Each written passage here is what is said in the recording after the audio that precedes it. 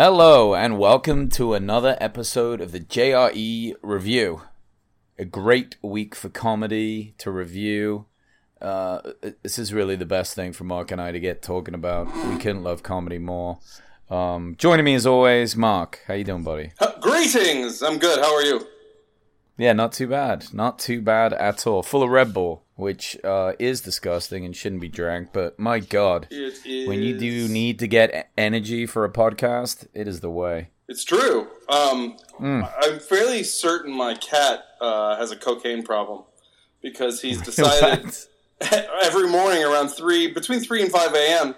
that he will do suicides in our apartment, just running back and forth. Or eat my girlfriend's hair. Wow. That definitely sounds like cocaine. Well, that's what I do when I'm on cocaine. I run suicides and eat my girlfriend's hair. Eat your girlfriend's hair? Well, that's how you know. I've never done those cocaine. Comparisons. I've never done cocaine. What the fuck is up with cats when they do that shit, too? They're so my cat weird. used to do that. And he's such a sweet little animal. I mean, you've met him, but he's also weird. Cats are weird, though. They're just like waiting, like they just give you that look. Unlike dogs that just look at you with the tongue out, like breathing quick, hoping that you're going to take them on a walk or play with them. Exactly. Cats just have that like, I'll sit real close to you, look at you in a way that's saying that if I was larger, I would 100% try and kill you. It's like if when God was creating cats, he was like, I want an animal that completely encompasses that girl you like in high school that doesn't like you back but kind of needs your help in geometry. Like, how about a cat? Awesome. That's who will make them cats. Yeah, as soon as you do anything more than they want, they just leave. They're like, I don't have time right now. I'm busy. Exactly. Yeah. Exactly. Fucking cats. Why do we own them? They tricked us. Because I want them to love me. All right, cats on cocaine. That's a week. Boom. That'll be our new podcast starting this fall. Cats on cocaine. We just chase them around. Cats on cocaine. Where do they get it? We'll take your theme song submissions. Just message us. It would have to be the Benny Hill soundtrack, right? Oh yeah. Yeah. It would have to be that. I think that'd be amazing. No way. All right. So first on the week, we had on Tom Papa, right? Tom Papa, of course, great comedian. He's been around forever. A longtime friend of Joe's. He's got a ton of popularity from Joe's podcast, like many of his good friends, and is really best known for his bread making. He loves making bread. He used to bring bread on Joe's podcast. That's right. Talk about the bread that he made, and eventually, I think the fucking, like, what is it, like Nat Geo channel gave him a show. You were telling where me he that.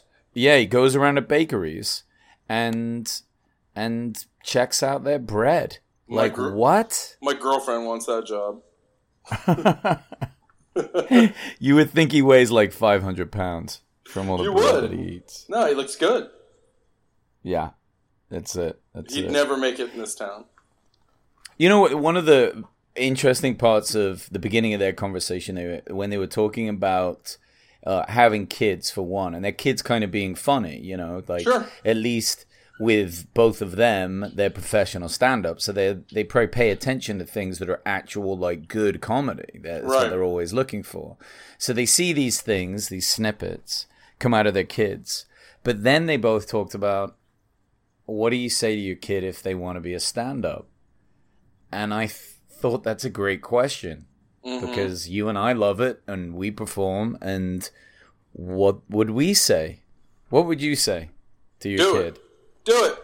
Yeah? Yeah, I'd be like, I would, and I know they're going to fall on their face, but, I mean, look, I don't have kids, I'm not going to have kids, so this is very easy for me to say, because when you're in the heat of the battle of parenthood, so to speak, I'm sure it's entirely different because they're going to be very protective of their kids, or we're going to be. Yeah. But I also feel like there's value in falling on your face sometimes and learning how to get back up.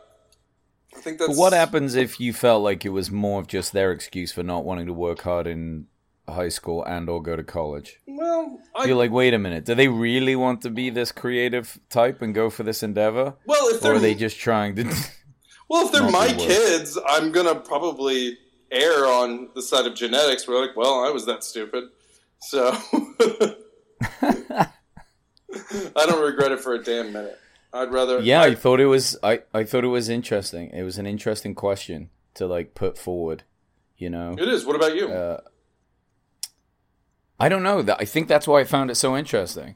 Like even Joe kind of had reservations. He was like, "Well, I mean, it's just so difficult to do well in, but like anything, you could learn it."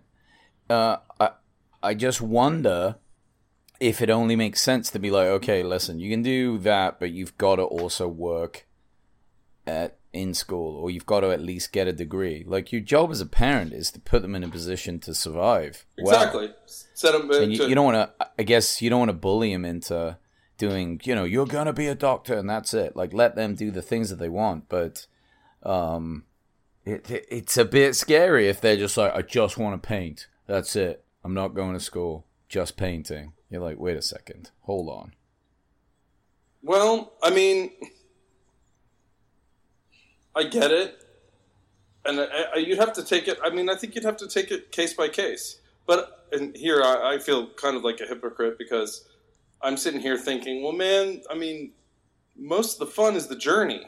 It's not the end. It's getting there. It's the hustle. But at the same time, I've told like 3 people this week. I think I'm going to quit. I'm sick of this shit. And they're like, why? And I'm like, and I give all my reasons because I'm sick of, not getting booked, for shows where I'm like, I'm a stronger comic than that. And then somebody's like, well, come do my show. I'm like, okay, I will. No problem. Happy to. So like, it's this double-edged sword. Yeah. But I know when it's all said and done, whether I'm successful or not at it, I'll be happy I did it. Right. But I think that's the point. It's like, sure, encourage them and give them the opportunity, but it's like, listen, this is going to be your hobby. Like, doing jiu-jitsu is going to be your hobby. I think even if my kid was like, I want to be a jiu-jitsu instructor, it's hard to make good money doing that. Sure. I mean, people do it, but it's hard to make it a job. It's just not, the opportunity-wise is just not quite there, I think. I don't know. It's just something that I hadn't thought about before. And not that I'm thinking of having kids or whatever, but it's like, I kind of assumed that I would be more liberal to that idea. Yeah. I kind of assumed I'd always be like, whatever they want to pursue, as long as it's their passion, I'm down. But then you start thinking, wait a minute, maybe they don't have a clue.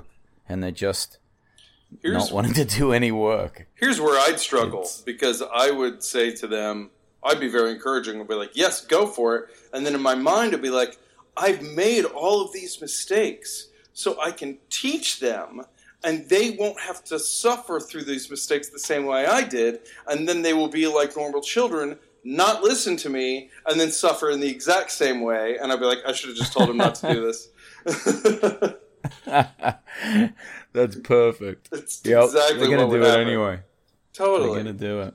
Totally. Yeah, I don't know. I guess I'll find out if ever I have kids, but it'll be something I'll have to think about. But, because if they look at my life, they're gonna be like, "You did all kinds of weird shit, so absolutely, why can't I?" Do as I say, don't do as I do. Yeah, I know. That's it. So, talking about the type of stand-up that Tom Papa is able to do, right? So, he obviously full-time comedian, and he has little bits of stuff, shows and things, but he's successful enough. What's his routine, right? And that was a great question that Joe kind of threw out there, because I'm always like hoping that we get those gems of knowledge from the comedians. Of course. Like how they do it. Like obviously everyone has a different process.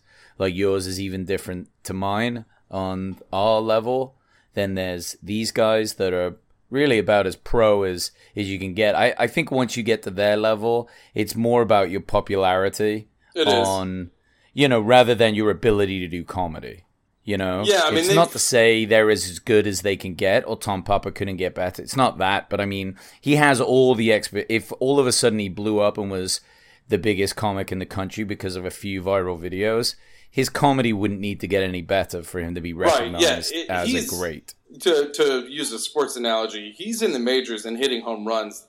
It's not a question of whether or not he'll hit home runs. It's a question of how many. kind of. Yeah, he just hasn't been caught with he knows how to do yet and made front page. Exactly, but he knows how to do it.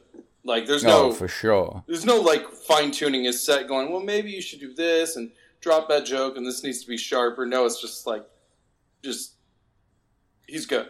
It's done. Yeah. There's no training involved anymore. Yeah, well, I mean, just from all the areas that he gets to perform, that he's, just being around since the beginning of all these guys and held on that kind of level. I mean, it's 20 years in. If you survive this long and you know these other comics, you're going to be good. Because you just can't hack your way through. There's just no way you would have been able to make that. So again, what's the routines? Like, when do they write? How do they write? What do they do? Because it seems so different for so many people. And I think finding that out for yourself, how you want to do it, is not easy. No, I think that's a difficult part of, like, I know I've had a lot of trouble with just sitting down and writing, and then even making something that's a joke, and then I go to do it, or I'm reading it out loud and I'm formulating it, and I'm like, this isn't how I talk when I'm making somebody laugh. It doesn't really reflect me. This is almost like some way that I think someone should tell a joke. Exactly. But it's like it's not just your writing, it's the performance. It's discovering how you want to be as a comic and what parts of yourself, if not all of yourself, that you want to show to the audience, and what aspects of that. I can be a caustic comedian, but I found it doesn't really kind of work for me in terms of how I am on stage. I need to be the more congenial, kind of your buddy who's like, listen to this shit that just happened to me, kind of comic. I got to be the guy next to you in the bar. I can't be that grizzled vet in the corner calling everybody gay and shit like that, and then ranting about the state of the world. That just doesn't work for who I am. You know what I mean? I can't. Yeah. I can't be that type. I'm not that type. I can't be a Sam Kinison. I can't be a Lewis Black. Although I'd love to be a Lewis Black because I feel like ranting all the goddamn time. But I'm not a Lewis Black. I'm just. Well, not. It's an interesting point because you can get into modes too where you're like, maybe you're just frustrated and you're writing a lot that way. But again, just like you say, you don't have, your energy is like too high and peppy to be really complaining to that level. It just, it is kind of different. You saw my set at the Comedy Store about how the set I did about how I thought Superman had a way better alter ego than Batman in terms of disguise. But I kind of was a little angry about it because I was playing because the general consensus in the world is that Superman's alter ego of Clark Kent is lame because he just puts on glasses, and that Bruce Wayne's is awesome because he wears this suit and then he pretends to be this playboy. And I take the contrary opinion, and I'm kind of arguing with just the world's popular opinion, and it didn't land. Even though I thought it was funny, and I'm not saying I'm not going to do it again because I think it was good, but I definitely think I need to approach it in a different way. Whether I'm acting it out or I play both parts or anything like that, something. Sure. But there's so many parts to it. I mean, practicing it 100 more times won't hurt. No, and then also finding your way into the joke, where you really sit with it.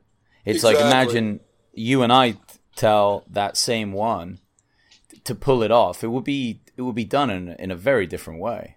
Oh, totally. We should, dude. Right? We should do that. We would go from totally different. That would be interesting. Yeah, just like mine would be so much angrier.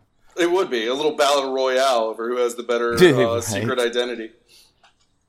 So Tom was talking about like writing always in the morning. Okay, I find that for me that works very well. Yeah, writing too in the morning. But he says really that he works a lot of his stuff out just on stage. Cool. Right? Yeah. Now, he has so much stage time all the time. Exactly. That seems like a very freeing way of doing it. Like, it does take a lot of pressure off you. Because I don't know if you've ever had it where you just sit there staring at the computer trying to think of something to write. And this really goes for all writing, or at least all creative writing. It's amazing that like it's almost like the screen can turn your brain off, or holding the phone or holding the pen turns your brain off. Well, because you are, at that moment, looking at words on a screen, not images and ideas in your brain. Thoughts and feelings that make you laugh inside your brain. And then you look at the screen and you're like, oh, I have to put this down. Oh, these are different things now. I'm thinking about it in a different way because I have to write it. It's tactile, it's concrete, it's in front of me. That's why I never sit down and actually, like, sit down at my computer. Now I will write jokes. I come up with jokes, and then I'll speak them into my notepad in my phone, and I save them, and then I'll hit the beats, and then I'll figure the rest out later. I'll figure out my transition, or I'll build upon that because that's the way my brain works. But I've never, actually, the only time I've ever sat down to actually write, I couldn't do it. And I write comedy, and I write scripts and things like that. And that's very different. But when I'm doing stand-up, it's all in my brain. And I just yell it into my phone, and that's how it goes. Because I have to make myself laugh first and foremost. Yeah. Yeah. But everybody's process is different. That's just how I do it. But I think that everyone's process is different, but there are certain things that no one should try to do. And you just hit it on the head. No one should just ever sit down without an idea and a blank piece of paper and say, go, be funny. Yeah. It just, that you have to start with something. You have to start with an idea. Something needs to be making you laugh, and you're like, right, what do we do next? Where do we go? If you sit down with the entire intention of, like, well, now I must be funny, you can come at it from completely the wrong way. You've got to come down with, like, what is your angle? What's your take on things? What's your point of view on things? Even if you simply have a point of view on how people walk their dogs, or how dogs take a shit, or how people hang art. Anything. What is your point of view? What's the story you're trying to tell, or the point you're trying to get across? You've got to sit down with some perspective that you want to get out. If your only goal is to be funny, you're already doomed. It's like, no, make your point or tell your story, and then add jokes as part of your process. And that is what makes it come alive. But if you just sit down and go like, now I'm funny. What is funny? Ooh, let me think about it. You're already doomed. It's the worst way to go about it, in my opinion. I could be completely wrong. Other people could be like, well, that's how I do it, buddy. I'm like, all right, well, then fine. I don't know what I'm talking about. But it's a tough one, though, because it does vary. You know, maybe you do start with your punchline in the sense of you thought of something funny. That's just how your brain works when you're being funny. And then you're like, okay, well, let me write a story around it. Yeah. But the key is you gotta start with someone, which brings up an interesting point that was coming across on the podcast. They got over to, it started off talking when they were talking about that Once Upon a Time movie, and in Hollywood, you know, the new one. So really what I was feeling is they were talking about this as like their bit of escapism. Like, they still like movies, they go to movies, they enjoy it. These two have both watched it, and you know, and they're busy guys. Joe definitely is, but movies are important. Well, then they talked a little bit about their meditation, right? So Tom Pop obviously was talking about his transcendental meditation, and this is a big part of what he does. And he was not late for this podcast, but he did say that he needed 20 minutes just to meditate, just to chill. Then he came over and did it. Now, we know Joe is probably the world's biggest advocate for float tanks, and that is forced, intense 2-hour meditation. Like, you can't go anywhere. You're there. He has one he used to have one at his house. So what's fascinating about this, is it that these guys just, or at least have the freedom to do whatever they want, so that meditation squeezes in there? Like, what value does that have? Because you always hear everyone should meditate, and no one does it well, and then it happens. But is this related somewhat to stand-up? Like, how is there this forced calm that they're like, this is super important for how I do my stand-up? Not just my life, but like, it's there for my stand-up. Well, I was working, because I work in reality TV some of the time. I'm not going to mention the show because non-disclosure agreement. But this guy was talking about brainwaves and alpha waves, beta waves, theta waves, and things like that.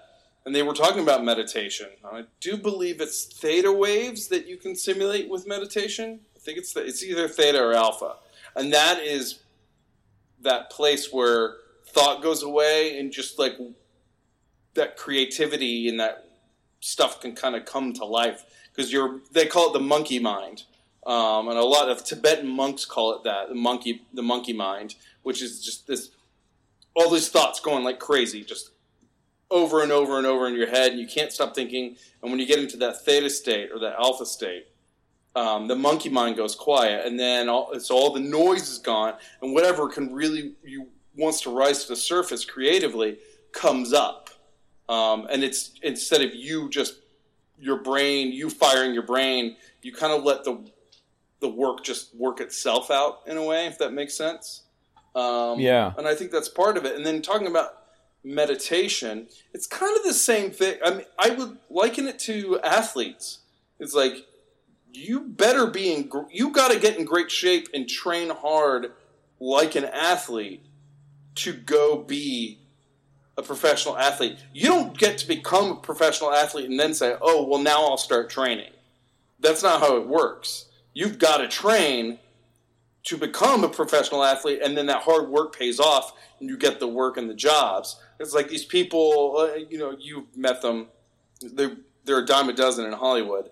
The people that are like, man, if I could just get that big break, then I'd really be able to like dedicate myself to my acting, my directing, my writing. It's like, bitch, you better dedicate yourself, and then you'll get your big break. It don't work the opposite way, and it's like that with meditation too.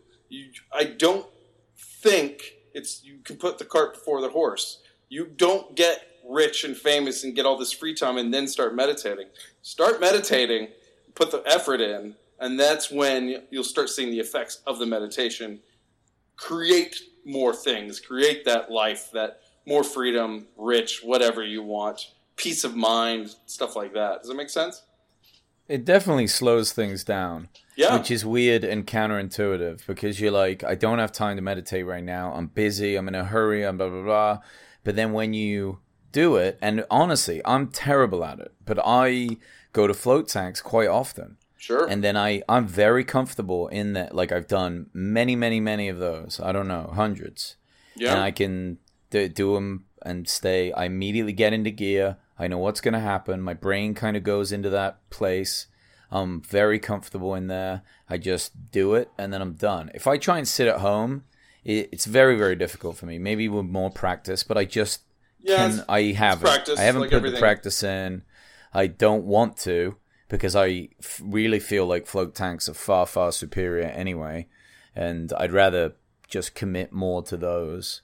But it does. I get done with the float tank, and that is a big chunk of your time. But really, it's only the same as watching a movie. So if you got time to watch a movie, you got time to do the float tank. If you're close enough to one, and I'm right by the one in Venice. But it really slows things down.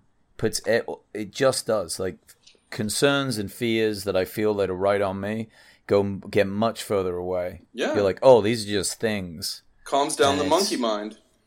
Yeah. And I wonder if it does allow you to get into a gear that maybe either makes it for them easier to perform or maybe easier just to maintain their not so much fast-paced life, though Joe's seems very fast-paced. Mm-hmm. Tom's way more chilled, but he's still doing big things, you know? He has to perform the big crowds. That's a responsibility. He has a show, you know, just this bit of meditation. And I wonder if I do it enough. What is your kind of, do you do any? How do you do it? You just sit there and go? Or? I do. Well, actually, I don't even know if I've ever told you this. I'm actually a practicing Buddhist. Did I ever tell you that? What? Yeah, I actually am. I don't ever talk to anybody. What does that mean? You get like a membership? Yeah, I got a card and everything. No, we have no attachment to memberships. No, I'm legitimately the worst Buddhist outside of Burma that you could find. But wait, start over. How does this come about? So this was damn near 14 years ago. A buddy of mine was just going to his like Buddhist group, and I was like, so everybody used to call me Dr. House. You remember that show with Hugh Laurie? He was the doctor. And they didn't call me that because I was handsome like Hugh Laurie, although I am. No, they called it because I was kind of a curmudgeonly asshole. And I had this moment where I was like, I don't want to be this guy anymore. I don't want to be that. So what is it that makes me so angry? What is it that has me so full of discontent? And I literally was asking these questions. And then I went to this meeting with my buddy, and it was this Buddhist group in Santa Monica. All very sweet people, although some of them are a little too hardcore about Buddhism. And I didn't stick with that group because it felt like Sunday church. But when the guy that spoke, he kind of spoke to the questions that I was asking myself at that moment. And I'd even told my friend that, and he looked at me like in the middle of like this dude's, I hate to say sermon because that's so associated with religion, but it was just kind of his sermon. And my buddy looked at me and he was like, holy shit, you were just talking about that. So I was like, oh, okay, I'm sticking with this. But what I loved about Buddhism more than anything was, and it's not the religion, I don't subscribe to the religion, I don't care about the metaphysics. I'm kind of agnostic about it. I'm like, that's great if it's real, awesome. If it's not, it's no sweat off my back. I like more Zen or Tibetan Buddhism where it's like this idea of non-attachment. Human life is suffering, and that is caused by attachment to things. And if we let go of our attachments, our suffering will lessen. But for me, it wasn't as much as like, no, I know how to let go of all my attachments. It was kind of an understanding of where my discontent was coming from, and understanding the cause and effect of every action that I take, and knowing what the result will be from how I behave. So I still have attachments. I have attachments to my girlfriend. I have attachments to my cats on cocaine. If I were to lose them, I would be distraught. But then there are things that, like old baseball cards. I enjoy them, but if they were gone tomorrow, I'd be like, oh, that's too bad, and I'd move on. Whereas 10 years ago, it could have ruined my month. Things like that. Does that make sense? So that's kind of where. Okay. So that's kind of how I approach life, and it's not this big deal. Or, I mean, obviously, I work as a bouncer at some places, and I've had to get into scrapes with guys. So it's not. Sorry, I got a helicopter. It's not like I'm wearing Tibetan robes and preaching to people and stuff like that as they walk by. It's just kind of a. No, it's interesting because you've never mentioned it to me, but I've also never seen you. You've always been very nice. You're a nice person. You're known for that. Yeah. So if you weren't before and you felt confrontational or angry, that's asshole. A nice thing to see that it changed. It did, because I can't imagine that in you at all now. Yeah, you just don't. Yeah, no. You don't. Maybe I should become Buddhist then. Damn. Well, it brought me peace. It brought me peace of mind. They're too angry. It just brought me peace of mind, and I just stopped sweating the small stuff. And look, anybody that's driven in LA traffic, especially recently, because people have been really fucking shitty drivers. But anybody that's driven in LA traffic, it's really hard to stay quote unquote enlightened. There was another great quote. I think it's Eckhart Tolle that said, "If you think you're enlightened, go spend a week with your parents." And and it's the absolute motherfucking truth. But it brought me peace of mind. But yes, so back to the original question. With that, there is meditation, and I was doing meditation. The first Buddhist group I joined was Nichiren Buddhism. They're Japanese Buddhists. And they chant. They do this famous Nam-myoho Renge Kyo, or semi-famous, I don't know. And that's chant, and that's their form of meditation. But there are other forms of meditation. There's meditation through sound.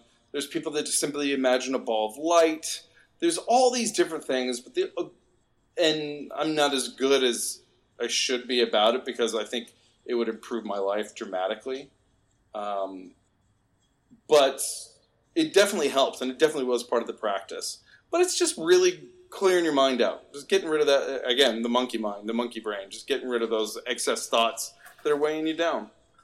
Huh, that's interesting. So then it might turn out that because I don't really know people that meditate, and I only count myself as doing so because of the length of time I'm in the float tanks, which adds up, and it is real. That's real time that I meditated. Yeah. Even though I wasn't just sat there cross-legged in my front room. You don't have to do that shit. You can meditate anywhere. So I do it my way, but I didn't really know anyone else that did it. That's fascinating. Yeah. Huh. I have to we'll get into your strategies for doing that another time. The last part of what they talked about, though, is what I wanted to pull you in on. This whole Epstein thing. So I guess it was right after this podcast that he showed up dead, hung himself. Right. Conspiracies off the wall. Come on. Crazy. So what is the whole deal with this dude? And obviously a lot of people know, and I've pieced it together. But he owned an island with a bunch of kids on it? Yeah, he owned an island and he basically trafficked underage, like minors, underage kids for sex. I guess with other billionaires, things like that. A bunch of twisted fucks. And he was doing that. Right. And of course, he raped and molested a bunch of kids himself. And of course, the conspiracy theories were immediately that these other billionaires, whether it be Donald Trump or Bill Clinton or any of the other ones that he hung out with, obviously had him murdered because he was going to sing and they were all going to end up in the clink. So that's kind of the conspiracy theory that's out there. You would have thought he has like a tape somewhere. His like, if I end up hung in my cell tape, it gets released. Maybe the powers that be can just stop it from every direction. What was creepy to hear is Joe was saying, and I guess they Googled this, but Clinton had like flown with him 26 times on their private jet. And, and still made out like, oh, I didn't know any of this. And really great comparison that Joe made is he turned to Jamie, the sound engineer dude, and was like, hey, Jamie, we're pretty close, right? He's like, yeah. He's like, how often have we flown together? He was like, I don't know, like 4 times. Yeah. So when you've flown with someone 22 more times, that's a lot of times of flying somewhere with someone. You can assume that a lot more of their life that they interacted. Right. And, anyone who listens to this show regularly has probably deduced that I am fiercely liberal. So with that caveat, Bill Clinton's shady as fuck.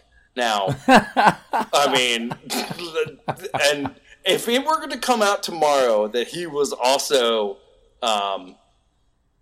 doing what Epstein did, if he was banging underage minors on this island, I'd be like, yep, sounds right. Yeah, no surprise there. Because, he's shady as fuck. Crazy. And I mean, what is it? Causation isn't correlation, or vice versa. Correlation isn't causation. But, bitch, when they smoke, they're fire. So, but this goes back to the conversation you and I were having last week when we were talking, because the minute he died, of course, all these conspiracy theories jumped up. Like, oh, he was murdered, they had him murdered. I'm like, you have no data, no evidence, no nothing to support that assertion in any way, shape, or form. You simply had a thought and you were like, well, that's got to be it. With zero evidence whatsoever to back it up. So I'm kind of like, and I'm like, again, I'm fiercely liberal. But even when the whole Trump and Russia stuff was happening, I was like, you know what? I'm going to sit back. I'm reserving judgment because I don't like his politics. I think he's a colossal asshole. But I got no knowledge whatsoever that he has did anything shady to get elected. Now, I want to believe it because I fucking hate him. But I didn't have I had no idea. And so I sat back and I was like, I don't know. I don't know if he did. I don't need to know that he did to know that I hate him. But I don't know that he did. Yeah, but that's just boring, Mark. Right? I know. I'm Conspiracies are way more exciting. Do you know, there's some study done that Americans are more conspiratorial by nature than the rest of the world. That's pretty interesting because there's gypsies in the rest of the world and they seem like, You know, they just make up their own science. So why wouldn't they make up... Americans! Oh, true. Climate change. Oh, it's sunspots. The fuck are you? You don't even know what sunspots are, you asshole. You think the sun has acne. Stupid. Yo, I think gypsies are a small sample but size. It's interesting dialogue, this whole story, because the next podcast on, Fahim Anwar, another great comic, younger guy. Yes. That's podcast 1334. The first thing that they got into was talking about Alex Jones, right? And Alex Jones drives people crazy, but he has been banging on about this island and these billionaires for a long time, and it's like part of his just some of the like absurdly unfounded type of stories that he would throw out that people are just like, oh, he's a conspiracy nut. Of course. But when it comes true and when it's real, that's fascinating stuff. The only way for Alex Jones to not be the worst part of any story is if it involved children getting raped. That is literally the only way Alex Jones could be not the worst part of the story. That's how much I hate him. But well, he figured it out. He was talking about this. Other news people were not talking about it. Yeah. And I find him, if anything, he is hilarious. He is an hilarious person. It's always unintentional. He's just ranting and going. But my God. I mean, definitely always one of my favorite Rogans to listen to. Oh, yeah, that's always You almost got to wear a seatbelt just to listen to it. Oh, that's how crazy that those podcasts go. You fucking do. But, you know, when you think of where you get information from and the fact that some of that noise that he makes could be very valuable, it's almost like The Boy Who Cried Wolf, because he's talking about aliens 1 minute and alien-human hybrids. So you stop paying attention, thinking it's maybe nonsense. And then he hits you with, these guys are in part of this child fucking cult, and, you know, it's happening on these islands. And it's like, oh, nobody needs to believe it. Well, it's almost like the government saying UFOs, you know, it's like they pull you into that conspiracy. Sure. And then they make you sound crazy by believing it. Well, that's far more believable than lizard people living under the surface of the earth or human alien hybrids. I mean, like, it is feasible that there are billionaires operating human trafficking and banging minors on an island. It seems absurd and ridiculous because we're poor, and you know, I can't even afford Amazon Prime right now, so I got to get like 6-day free delivery, and they're just shipping kids back and forth. But it's not out of the realm of possibility. Yeah, you don't really associate being a billionaire with that, right? No. It's like, oh, if I ever got $1 billion, these are all the things I'd like to do. If there was one guy in the room that was like, dude, I would love to go to an island where I could fuck kids, you just turn around and be like, excuse me? Wait, what? Exactly. Twisted fucks. Twisted fucks. Right? Well, we'll find out, I guess, maybe. Maybe he just hung himself. And, I mean, whether he did that or not, it doesn't change what was happening. I hope they're, continuing to look into this. It's oh, he's dead, and now they just don't care who else went to that fucking island? They are. Yeah. Ugh. Twisted Makes you think, man. Makes you think. Right. Yeah. Well, so, back to Fahim. It's kind of like the same question that Tom Papa was saying about kids, because his parents wouldn't let him go do stand-up and just go to school to do stand-up, right? Yeah. He had to go to school, as he was saying, for a good degree. So he's kind of bartering back and forth with his parents, who were going to pay for him to do 4 years, of which he planned mostly to do stand-up, which I think is a fucking awesome plan, and what a genius. Yeah. So he goes to engineering school, keep his parents happy, ends up working for Boeing, but eventually quits after putting in a lot of time doing stand-up, getting to the Comedy Store and booking some real gigs. That is fucking awesome. I didn't know a lot about him. I'd seen him perform a few times at the Comedy Store. He is very good. But that, to me, was just genius. Right. What a long shot of a plan. But, he knew when, he's working at Boeing, that, okay, he's got a good job, he can still do that. And then he started to book some good things. Absolutely. I mean, that's such an incredibly smart and stable, yet a little maybe methodical and boring way of going about things. But it's fucking cool. Right? Yeah, I bet his huge ass pool with a slide and diving board's boring too, but he figured it out. Yeah. But you know what? For every brilliant success story like that, we're like, wow, what a way to do it. There's 100,000 failures. They're like, oh, that would have been cool if you were good. Right. Yeah. and then to hear, he's kind of like, as we were saying, the next generation, right? Or so. I guess, I don't know how you would divide up the new comedy generations, but I mean, things are changing all the time. Over this next decade, right? The next young line of stand-ups are going to learn in a different way, like how to get their name out there and their material, whether it's social media or whether that changes slightly. Mm-hmm. You're already kind of hearing noises that these sketches that you put on YouTube don't really take off. I mean, Fahim was talking about that.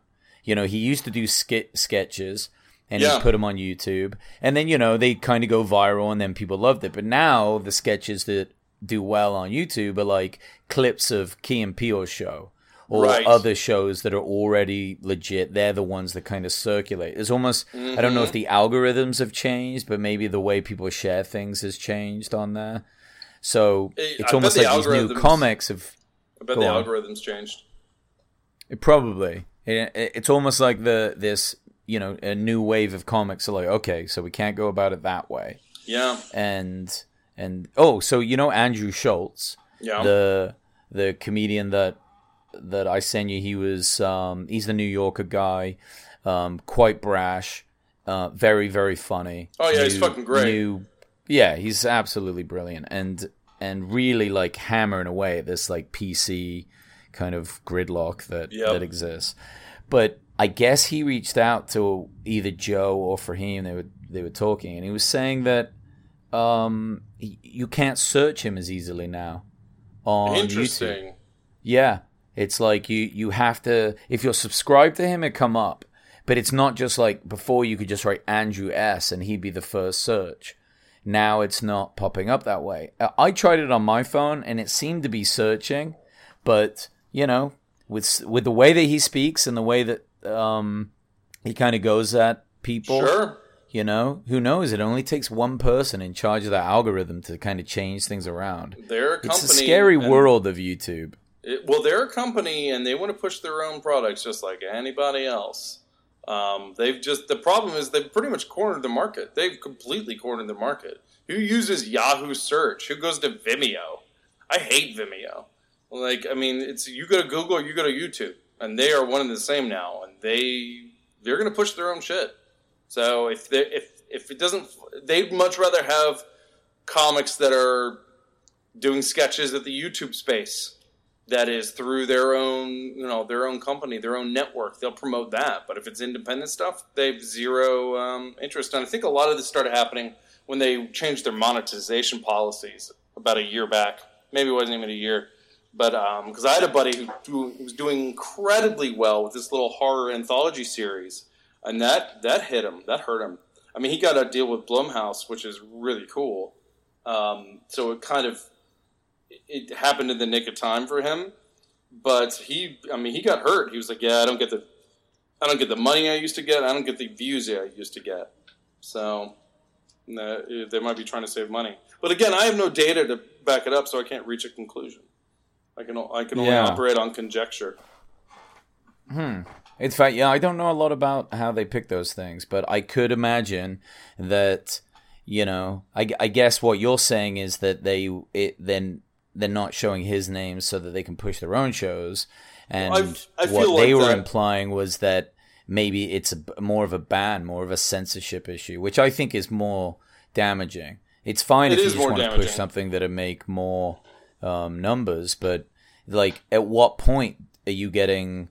I mean, it doesn't mean that like other comics then have to be like, oh shit, if you want to do well on YouTube, you can only talk about X, Y, and Z. Could be. Like that's not cool.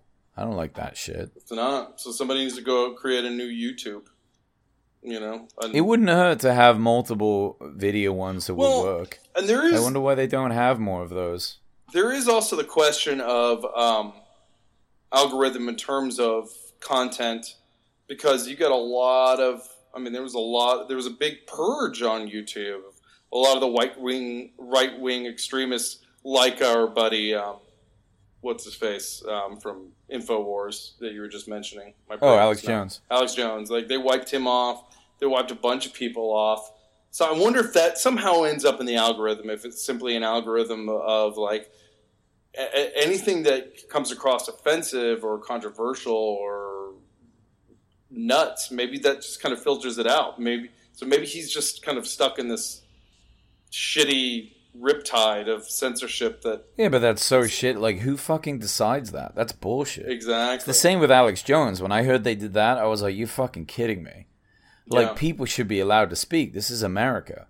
Like, even if some other people think it's crazy, it's like, you can't turn people off. That's definitely the beginning of some bad stuff, because it's all fun and games till someone turns you off, and it's easy to be like, well, yeah, but I don't say stupid shit. And you're like, well, in whose opinion? In whose opinion? Because you've already said it to me. Yep. Great line from the American president. It's like, exercising your First Amendment rights is like I'm going to horribly misquote it and you butchered the fuck out of that one. Butchering the fuck out of it, but it's something that was like, go scream at the top of your lungs, defending the right of a man to scream at the top of his lungs, something that makes your skin crawl. That's then talk to me about land of the free and home of the brave, and it's kind of true. Wow. Like, either all speech is free or none of it's free. Yeah. You just have a dialogue afterwards where if you didn't agree, then you just say, I don't agree with that. And I will definitely say, as a professed liberal, I'm really over that part of it on the left side, this idea of going away. Do I like Nazis and MAGA people? No. And I'd be thrilled if we stopped giving them attention. But I loathe this idea that somebody says something asinine and then they've got to go away. Like Mario Lopez makes this comment about kids that are transgender. And if you listen to it, yes, if you look at it on paper, it's a little more incendiary. And then when you listen to it, you're like, he didn't eloquently express what he was trying to say, but I kind of get where he was going. And then all of a sudden he's like, people coming out of the woodwork, you have to go away, and he needs to be fired, and he needs to apologize. Like, for what? To whom?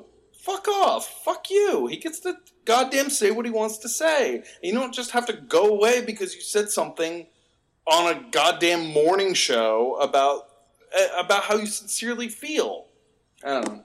I just love this I think that's idea. The key, though, is just to not apologize. If you really decide that it was not something you should have said, change it in yourself, and then don't say that again. Exactly. Or don't think that way. But you don't have to apologize, because who the fuck are you apologizing to anyway? Some of it should. People are getting crazy. I know. And it's creating like this bossy mentality, too. It's like everyone gets to say something to everyone else. Instead of letting everyone be, even with their quote-unquote to you wrong ideas, everyone has to say something now. And I swear to God, I can sense it. Even at my gym. Like, you can't put towels there. You can't wear shoes there. Like, everyone just wants to lecture each other. I'm just like, who the fuck are you, the fucking towel flip-flop police? I know. The other day, there was almost like a straight-up fight in the sauna because somebody had a glass bottle and some other dude was like, you can't have glass in here. They sell glass bottles of drinks right outside in the area where you get drinks. Right. And it's like, okay, I know there's a bit of an issue. Glass smashing in a sauna, people just wearing flip-flops or near a pool. Yeah, that's not ideal, you know? But there's certainly ways of going about talking to somebody. Absolutely. I mean, this guy just came right at him, like, you better take that out. Like it was a bomb. I'm like, whoa, dude. Why don't you calm down before he decides to throw it at you? Exactly. And then we have a real issue. With grown-up people holding glass. I don't know. I feel like these things go hand in hand. Adults are just big kids. That's all they are. They're just big kids. I hadn't seen some bossy shit like that for some time. For real. Dude, I know. Yeah, it was wild. It was very wild, but it calmed down. and then it just got me thinking about like, dude, you know. Do you remember this? And might not have been in your stratosphere, but it was about a month or two ago. My poor girlfriend had to listen to me rant about this. There was a group online that was really going after Chris Pratt. Chris Pratt of Jurassic World, Guardians of the Galaxy, Parks and Rec fame. Yeah. And he's outward with his faith, but he's not like so in your face about it because the guy's still a goofball. But he's outward with his faith in a way that probably most celebrities are not. But I wouldn't say he's in your face about it at all. Because trust me, I love those people and I love Chris Pratt. But he goes to a church, and I don't know, it's in some way affiliated with some other church that had a preacher or a pastor or something that said had some anti-gay rhetoric. And I believe it was Ellen Page that went after him. I think she did it on Colbert. She either did it on Colbert or she did it right after she was on Colbert. And went after him, and they're calling on him to denounce, like, this group. And I was like, Chris Pratt is so beloved in this town. If you don't live in Los Angeles, he's incredibly beloved. I've never met a human being that's met Chris Pratt that didn't adore him. He's sweet. He's kind. He's a big goofball. He loves everyone. He's kind and respectful to everyone. You look at the cast of Parks and Recreation. You look at the Marvel group. You look at the Jurassic World group. They all fucking love him. I'm like, this dude has done nothing to anyone. And I deduced, based on no data, but it certainly seemed like most of it was just a reaction to him being outward with his Christian faith. I'm not a Christian. Oh, no doubt. You don't need data for that. Of course it was. It was infuriating because I was like, this dude has done nothing to no one. He's just a big goofball online, and he makes movies that make money. People have jumped all over Chris because, and it's interesting you bring it up because Rogan always does, because they have a farm and he slaughters his own goats and things and like has his kids be active with it so they know where their food comes from. Sure. I think that's a fucking awesome bit of education. I'm sorry. If you just look at it from knowledge, it's really, really important. If they choose to be a vegetarian after that, awesome.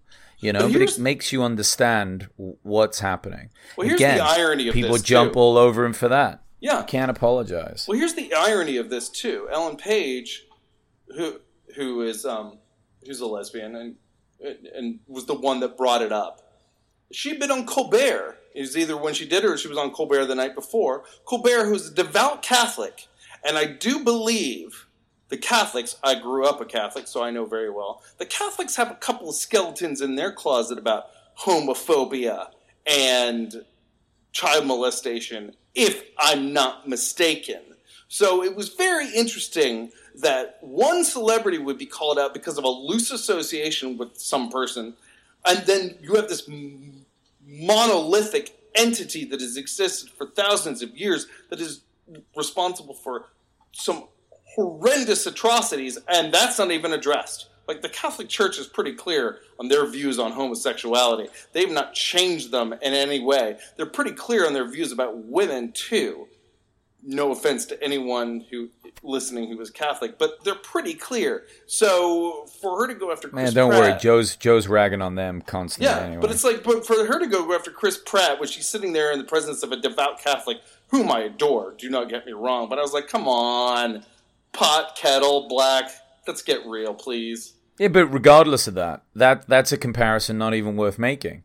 It's like, oh, so a piece of shit said something. It shouldn't make it less inexcusable, even if she was the nicest person in the world. And she just might doesn't very well matter. be. She might very well what's be. he trying to do? He's probably a cunt. No, it was like, why so you start what is, some shit? you know, it's just like you're trying to, what? He's not out. Look, number one, he's not out talking shit about anybody. No one. You know, he has energy like The Rock, and he just stands by some of the other things that made him him. Yeah. Why should he have to turn into this like Hollywood version of a something?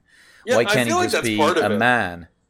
Probably why people liked him so much in the first place is because he has these attributes about him that's like, fucking, I'm a rugged dude and I'm a bit of a badass. Also, I'm hilarious. Yeah.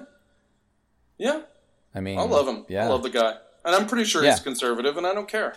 I don't care because I can like somebody for not being just because they have different ideas from me. I can fucking love them because I do. Which is the most. It's such a ridiculous thing that you have to even justify that statement. I know to think it is, that we can't like people that don't think differently. I mean, that would be terrifying to me. If I could only have one party's worth of friends, I'd be like, what the fuck is this? It's just an echocasm of all the things you agree with.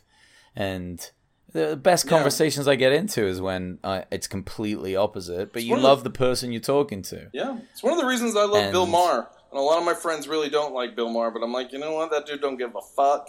And he says a lot of shit that liberals are afraid to say. And I'm like, and he's also not afraid to like conservatives and be friends with them. And he's like, I'm not going to live in a bubble any more than I want them to live in one. And I fucking love that. That's pretty interesting. I never really watched this show. I've seen a few things. I think I quite liked his documentary, the religious one. I think you'd love that. Was good. Yeah, I don't have time to watch TV though. Yeah, no, you don't. I'm not going to sit there and watch. I haven't watched him in a year, and it's not because I don't like him. It's because I just haven't had time. I'm surprised more little snippets don't show up on YouTube. You know, like this is 2 minutes of him. That might be a good way to absorb some stuff on the show. It's true. Talking about YouTube and the Amazons and all the rest of it. Yes. Jim Gaffigan. Let's finish up with that. Yeah. Legend. Love the guy. One of my favorite comedians. And I'm not really a big fan of the like completely PC comedians, honestly. Sure. I'm always kind of looking for patterns where they clearly should have said it in a more raunchy way, but you know they've turned back from it, and it annoys the fuck out of me. I'm just like, oh, dumb. Right. Who are you pandering to? But that's just me. I get it. It's your own sensibility. More fucked up things. But with him, it's always been different because he's such an interesting goofball that I just love it. And I do too. The way that he makes fun of himself is best. Like nobody else's business. Nobody else does it that well. Nobody beats him. Nobody makes fun of themselves better. He really points out the most absurd shit about himself. And you were telling me, what was it? Amazon 30 million? Yeah. So he sold his special, I think, exclusively to Amazon, right? Which is a bit of a new wave. And from what I've read, they paid through the fucking ass on this one. 30 million. Now, I don't know if that's like a direct payment or if it's like, look, you get half of that and then you get half of whatever plays and da-da-da. I don't know the ins and outs of it, but that's a big deal. That's a lot of money. Fuck ton of money. And that really speaks to like, look, they have the data. So they know how many people are going to watch this special. And that says so much to his popularity. Yep. Damn. Now, if they could just get their goddamn home screen interface better, I could actually watch it. That's 95% of the reason I watch Netflix instead of Amazon. Is that Amazon may have a bunch of great shit, but like I can't find it, or it's a pain in the ass, or they start offering me. They have a whole row of like, here's a bunch of stuff you could buy from us. If I wanted to buy things from you, I wouldn't be here I'd be on your goddamn website buying like, I don't know, jumper cables or something for $10. That's not what I want to watch. Free shit because I pay $15.99 for that. That's how I feel about it. I can't even remember the last time I watched something on Amazon, actually. I was trying to think when I last interfaced with that system. We're watching The Boys. I don't remember. I watch Hulu. I watch a bit of that. Yeah. I've been on Netflix. So I go on that one. Hulu seems to work pretty good for me. That's a decent setup. But it's not bad. Anyway, Amazon has the money because fuck it. They paid him. And there we go. You know, he's together with it. He's another one of the guys that works a lot of his stuff out on stage, though his wife does write a lot of his comedy. Did you know that? I heard that. Yeah, that's awesome. He didn't talk about it much on this podcast. It didn't really, actually at all. I don't think it came up, but it's something that I knew. And they have a very close family. He has 5 kids, so they're just this big unit, you know?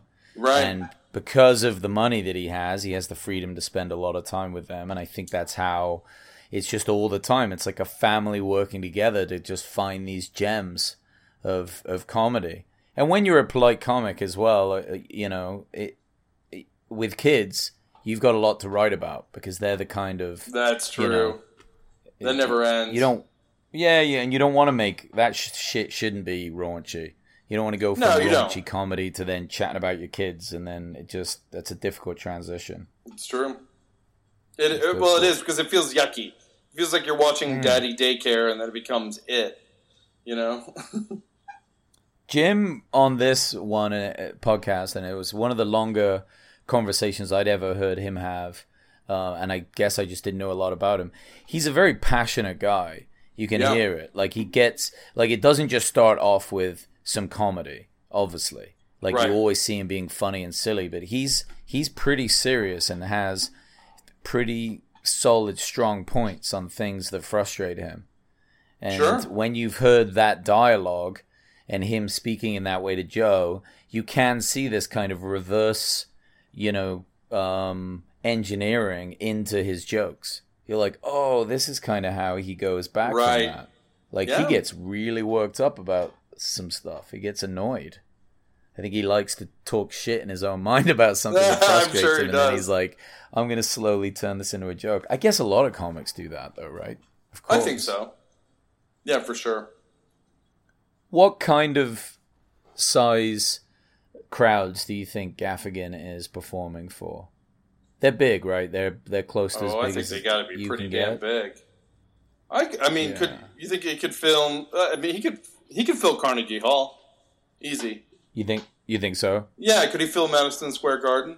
Maybe, probably. Oh, I mean, Sebastian sold that out like 2 nights in a row. Yeah, so yeah, I think Gaffigan easily sells that out. Gaffigan's got to be up there for sure.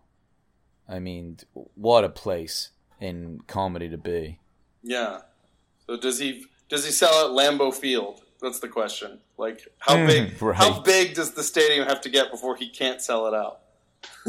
Yeah, right. Well, I mean, Joe and Chappelle were together. The biggest thing they sold out was 25,000. They broke the all-time attendance record. That's fucking insane. 25,000. What a night though that would have been. That's a show, dude. Damn.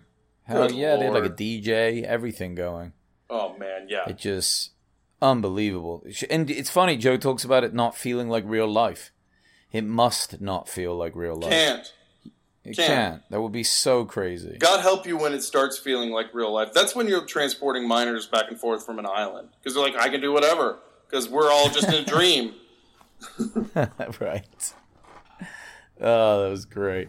One of my favorite things about Jim Gaffigan, I think it was maybe like 2 or 3 specials ago, and I'm not sure if you remember it, but he starts it just like how you kind of imagine like a depressive comic to exist. I think he like woke up late in a shitty looking hotel room, like ordered some pizza at like noon.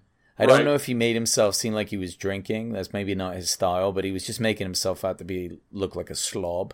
Right. Then he was like ironing something, like his shirt. The next minute he's crying. It's all just kind of cut together. It's like just the pain and psychosis and loneliness of being a comic all in one. The crying bit I especially thought was hilarious because it's like, he's getting ready to get in the mode to go perform and now he can't do it and he's no good and all that doubt. And it was just fucking hilarious how he put it together. He really just does act out like the most simple of He's things. Hysterical. Here's a little confession. I will never watch the intro of a comedy special ever. I loathe them, hate them, despise them with every fiber of my being. I'm like, just go to the show. I don't need your little bullshit intro. I don't need you ironing. I don't need you walking around New York. I don't need any of it. Just get to the show. I always skip it at 100% of the time without fail. And if I ever am lucky enough to get a Netflix special, I will not have an intro at all. If I have an intro, it'll be me talking about how much I hate intros. Oh, that's hilarious. Yep. Dude, then I hope I direct it, and I will put one in, but tell you that there wasn't one. And it will just be you ranting about how you never want to have an intro. Yeah, you'll just like film it on your iPhone. It'll be like just us in like a bar. And Yep. No, we just recorded this on a podcast. I have the soundbite. I'm just going to play this. Play this. That's pretty... I like them.